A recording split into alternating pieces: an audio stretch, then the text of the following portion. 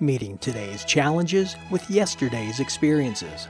Senior Wisdom is your opportunity to take in wisdom gained by our elderly population and apply this insight to your own life.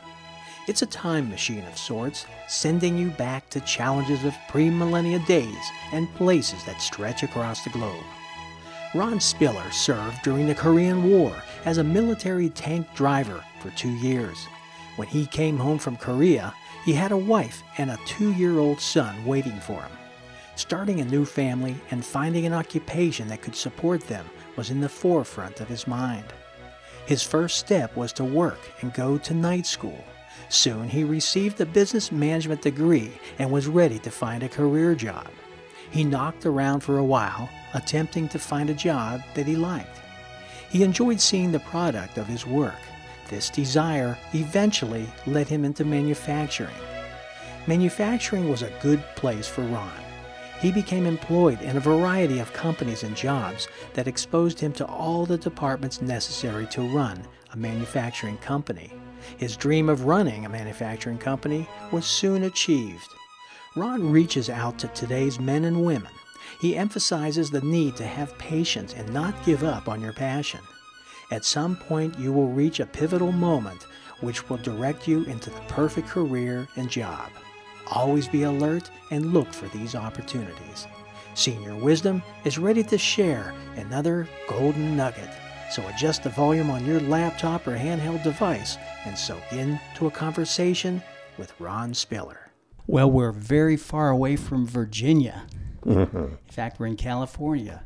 And I'm here with Ron Spiller, who at one time, in fact, through a lot of his life, he lived in Virginia.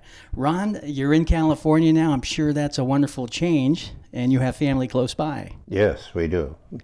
I thank you for bringing me into your home today. Well, you're entirely welcome. We're going to be talking about really your life starting up, probably back in the Army days. You were, what's your age right now, if I can ask? I'm 84. 84 years old, a little bit younger than my mom. Mm. Anyhow, you first started working around the time that you were in the Army or prior to the Army? Well, actually, I wouldn't say that I started any career work until I returned from Korea in 1952, at which time, obviously, I was 22 years old. I had had a couple of years of college. I got into the Army because they were offering a program in 1948 and 49, when the draft was still going on, that if you had completed 1 year of college, instead of being drafted for 4 years, you could enlist and have 1 year of active service and then 4 years in the active reserve. And of course, World War II was newly over, so it sounded like a pretty good deal that you'd serve 1 year and then you were basically free, except for going to reserve meetings. Unfortunately, in 1950, after I had just completed my first year of college, the Korean War broke out and the reserve unit was activated. Oh, so we went over en masse. That's right, yeah. And how long were you in Korea? I was there until 1952, so I was there for 2 years. Although I did get an opportunity to come home on an emergency furlough when my dad had a heart attack. But then I went back. I was hoping maybe they'd reassign me to a stateside position, but they said they needed tank drivers back in Korea, so that's what I did. Oh, I was just going to ask you that. So you were a driver of the tanks. Yes. Mm-hmm. And you probably saw a lot of activities while you were there. Well, the tanks weren't too effective in the role that the Army had anticipated. The anticipation at that time was to form regimental combat teams. So each regiment would have a tank company, a ranger company, an infantry company, a heavy weapons company, etc. And we would go into combat with the tank leading a squadron of or a squad of infantrymen. But there was little engagement in that. So later on, what they did, we used the tanks primarily as artillery pieces. We'd park them back on some kind of a hillside and receive coordinates from up-front observers, and then throw our shells out there in some place that we never saw. So it wasn't really heavy combat duty in the true sense of the word, where we saw the enemy face to face. I didn't do that. Yeah, well, there's a lot of, it's still difficult, and I appreciate it that that you served in that capacity back in those days, and we all appreciate that. You and all the other men and women helped prepare and sculpt the type of life that I've had, because I'm the next generation that came along. So I thank you there. You came out of the Korean War, and the GI Bill was active, correct? And so you decided to go back to school. Well, the GI Bill was available. Surprisingly, I never took advantage of it. When I had gotten married during the year between the time I came out of the Army the first time and before I was recalled, and my wife was pregnant and, of course, had the baby in 1950. So when I came home, I had a 2-year-old son and a wife to support, and I had to get a job. So I went back to school taking night classes at Northwestern, and finally got my degree from the Northwestern Kellogg School of Business. So it was a business degree? Yes. Exactly? Yes. Oh, okay. Well, at that time it was called a BA in Business Management rather than Business Administration, you know. How we like to change nomenclature to make the job sound a little better, like, you know, janitors are now custodians or something like that. We have to be politically correct. Yes, exactly. But that changes from era to era, apparently. So when you got out of school, what job did you end up starting? Well, like many young people, I knocked around for a while. I did jobs that didn't suit me, or I didn't suit the job. And finally, I took a job at a company in the south side of Chicago called Klein Electric in production control. And in that job, I got to know how the company worked. I had a lot of relationships with people at various. I would plan jobs, bring them down to the shop, talk with the foreman of the particular department that had to execute that job that I had planned, and then track the job until it was completed and turn it over to the next section. So it just started me off, and I enjoyed seeing the product of the work that I did. You know, at the end there was a product that actually got shipped off to a customer, and it gave me a lot of satisfaction to see these things accomplished.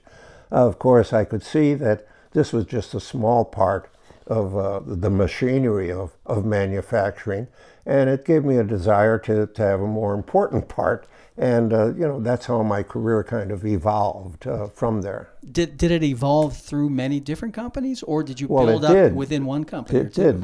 That company that I started off with, and I think I was with them for about 5 years, and they ran into financial difficulties and closed down. I showed up for work one morning and the doors were locked. And of course, we employees never had any pre-warning that this was going to happen.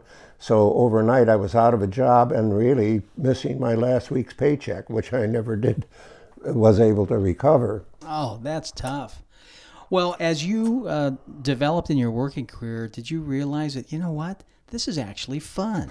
I did. You know, it was almost like an epiphany, because my forebears, my father and my uncles, had jobs which I think they considered drudgery, because from their conversations I could tell that they weren't really happy in doing their jobs. It was a necessity, something they had to do to support their families. What did your dad do?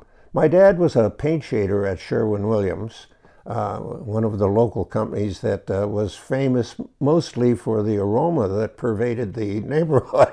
Oh, that's funny. This is in Chicago? Yes, south side of Chicago, far south side. But anyway, after my experience of working, I found that I liked, and I was adapted to that type of work. And I quickly got a job with another company, ITT, International Telephone and Telegraph, that had a branch in Chicago called Kellogg Switchboard. And there they hired me to work in purchasing. And I really enjoyed that, because now I got not only to observe the manufacturing that we were doing in our own plant, but in selecting suppliers for individual parts, I became familiar with their manufacturing process too. Plastic molders, metal stampers, die cast people, things like that. And it gave me a broader perspective of industry and how it worked. And of course, at that time, I had visions of sometime becoming the president of a manufacturing company, which luckily enough, I finally did. Well, wow, that's great. Through this process, you met a lot of people, and I suppose one of your realizations may have been that you like people. That's a fun part of the work. And in fact, it's a critically important part of the work, good relations with all those you're working with. Well, it is. It's certainly a critical part of it. As a matter of fact, relationships not only in your work, but in your private life, I think are the very important factors in the way you feel, because having good relationships makes you feel good and necessary and wanted. But there are also some bad relationships that get mixed in there, which also teach you a lesson. Well, it's a mixed bag of tricks, no doubt about it. I'm just curious, in any of the manufacturing projects that you were working with, did you manufacture parts to automobiles? No. Klein manufactured parts primarily for the printing industry, web cutoff devices, roller controllers, and things like that. ITT Kellogg, the products were primarily communication devices. And the section that I worked in, we were making communications for the military, for the DEW line observation posts that we had out here in California and other places. What is that, a DEW line? It was a distant early warning system that we set up after World War II that could track, I think, activities from a long distance, such as planes taking off from Russia and heading our way. We were paranoid about the danger of Russia in the 50s and 60s, I think. Yeah. So the golden nugget, the piece of wisdom that you can identify with from this experience, what would you say that is exactly?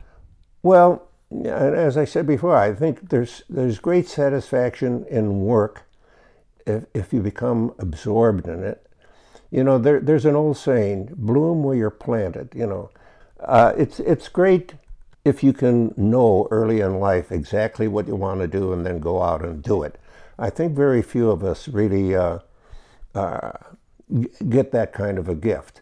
We go along randomly, we let things happen to us. But my point is, if you get into something and you know you can do it well, you adapt yourself so that becomes the focus of your life, because you're going to spend a long time doing it. You're going to work for many years, in my case, more than 50 years, 8 or more hours a day. I mean, that's 8 hours a day is as much as you sleep. So it's 1/3 of your entire life. So if you don't get yourself to the point where this becomes a satisfactory thing that you do, then you are living a life that's empty. It's not complete. You've lost something that you shouldn't lose. Something that you can carry with you, give you satisfaction, broaden your relationships with the people that you work with, and things like that. So I think it's a pivotal thing to realize sometime in your life that you're in a profession or a job, and learn to love it. Just learn to love it. It seems that when we try to apply it then to today, that what we're starting with is sitting back and asking ourselves, where's our passion coming from? What is that passion? And as you identify the type of work you want to do, you probably realize that, oh my gosh, this is probably my destiny of all things. Well, I don't know that you ever get to the point where you have that realization that it is your destiny, but bottom line, it is. As it ended up, the work that I did that gave me even more satisfaction was something quite different. I finally got to be president of a manufacturing company in Southern California, making more or less electronic devices. There were security devices for burglar alarm systems, primarily intrusion detection and transmission of burglar alarm signals. And I became active in a trade association at that time, which was out obviously to create situations that were advantageous to people that were making that kind of equipment. The company that I became president of was sold out to a Japanese company in 1994, and I stayed on for a couple of years as per the contract. And so then I thought I was retired. But this trade association that I had worked in was having problems. They were headquartered in Washington, D.C., and the board of directors asked if I would consider going out to Washington, D.C. for a couple of years to address these particular problems they had at the time. Turned out to be almost a lifetime. Well, it turned out to be another 10 years of my life instead of 2 or 3 years, but it was a very happy experience. And there my work was all with people. Obviously, there was no tangible product like a burglar alarm or a communication device. The product was to promote the interests of the members of the association. There were maybe 400 companies involved, but those 400 companies probably employed 500,000 people. There were some big companies in it, like General Electric and Siemens. ADT, obviously the biggest alarm company in the country, was a member of the association. And we had some issues that were political, in which case I would talk to senators or congressmen if I could, or their aides more frequently, and try to explain what our interests were, and see if there was something in legislation that could prevent something harmful to happen or to promote something that would be in our best interests. You know. So today we have our economy is somewhat difficult. At least people are feeling the difficulty of our current climate, our economy. And you're finding not only our younger generation getting trained up and now going into the workforce, but you're finding people are moving horizontally and vertically both who are already in their professions, or at least were until they were laid off, and so now they're looking for new opportunities. What would you suggest to these people as far as applying this focus on identifying passion, your passion for work, and realizing that it's a predominant part of your life and important? Mm-hmm. How do you find that job? Well, I think I recognize the difficulties our young people are having now. So even with a college degree, they may not be able to find a job in the area that they're interested in. They take what they consider to be an interim job, something that's well below their qualifications. And I think it'd be easy for these people to lose heart, to think, well, I'm never going to be able to do the things that matter to me. And I think these people need to have some patience to keep their focus on what they really want to do, to not let their passion die out altogether, and just keep plugging along. And I think at some point for everyone, there comes more or less, not an epiphany necessarily, but a pivotal point that they have to be very sensitive to and take advantage of. All of us have had pivotal points in our lives that we look back on and say, I should have done this instead of what I did. And if I could do it all over again, I'd make a much better decision. But I think we have to look for those points. We have to be sensitive to them. I think this is especially crucial to young people today, because opportunities may not come along as quickly as they did for me, for example, back in the 50s and the 60s when I could find work, even though a company I worked for went bankrupt overnight. Within a week, I had another job. I don't think those kind of opportunities are frequent for the young people today. But there are opportunities. They're still there. And if you keep your eyes open and your head clear and your spirits up, I think when the opportunity comes along, you jump on it and then give it all you got. Well, that's a shot in the arm, hearing that. And I pass on to the listeners to really get on it and do it. Find out what you want to do. I suppose you talk to a lot of people, and you listen, of course, to everyone's opinions, but then you make your own choices. You do, yes. Yeah.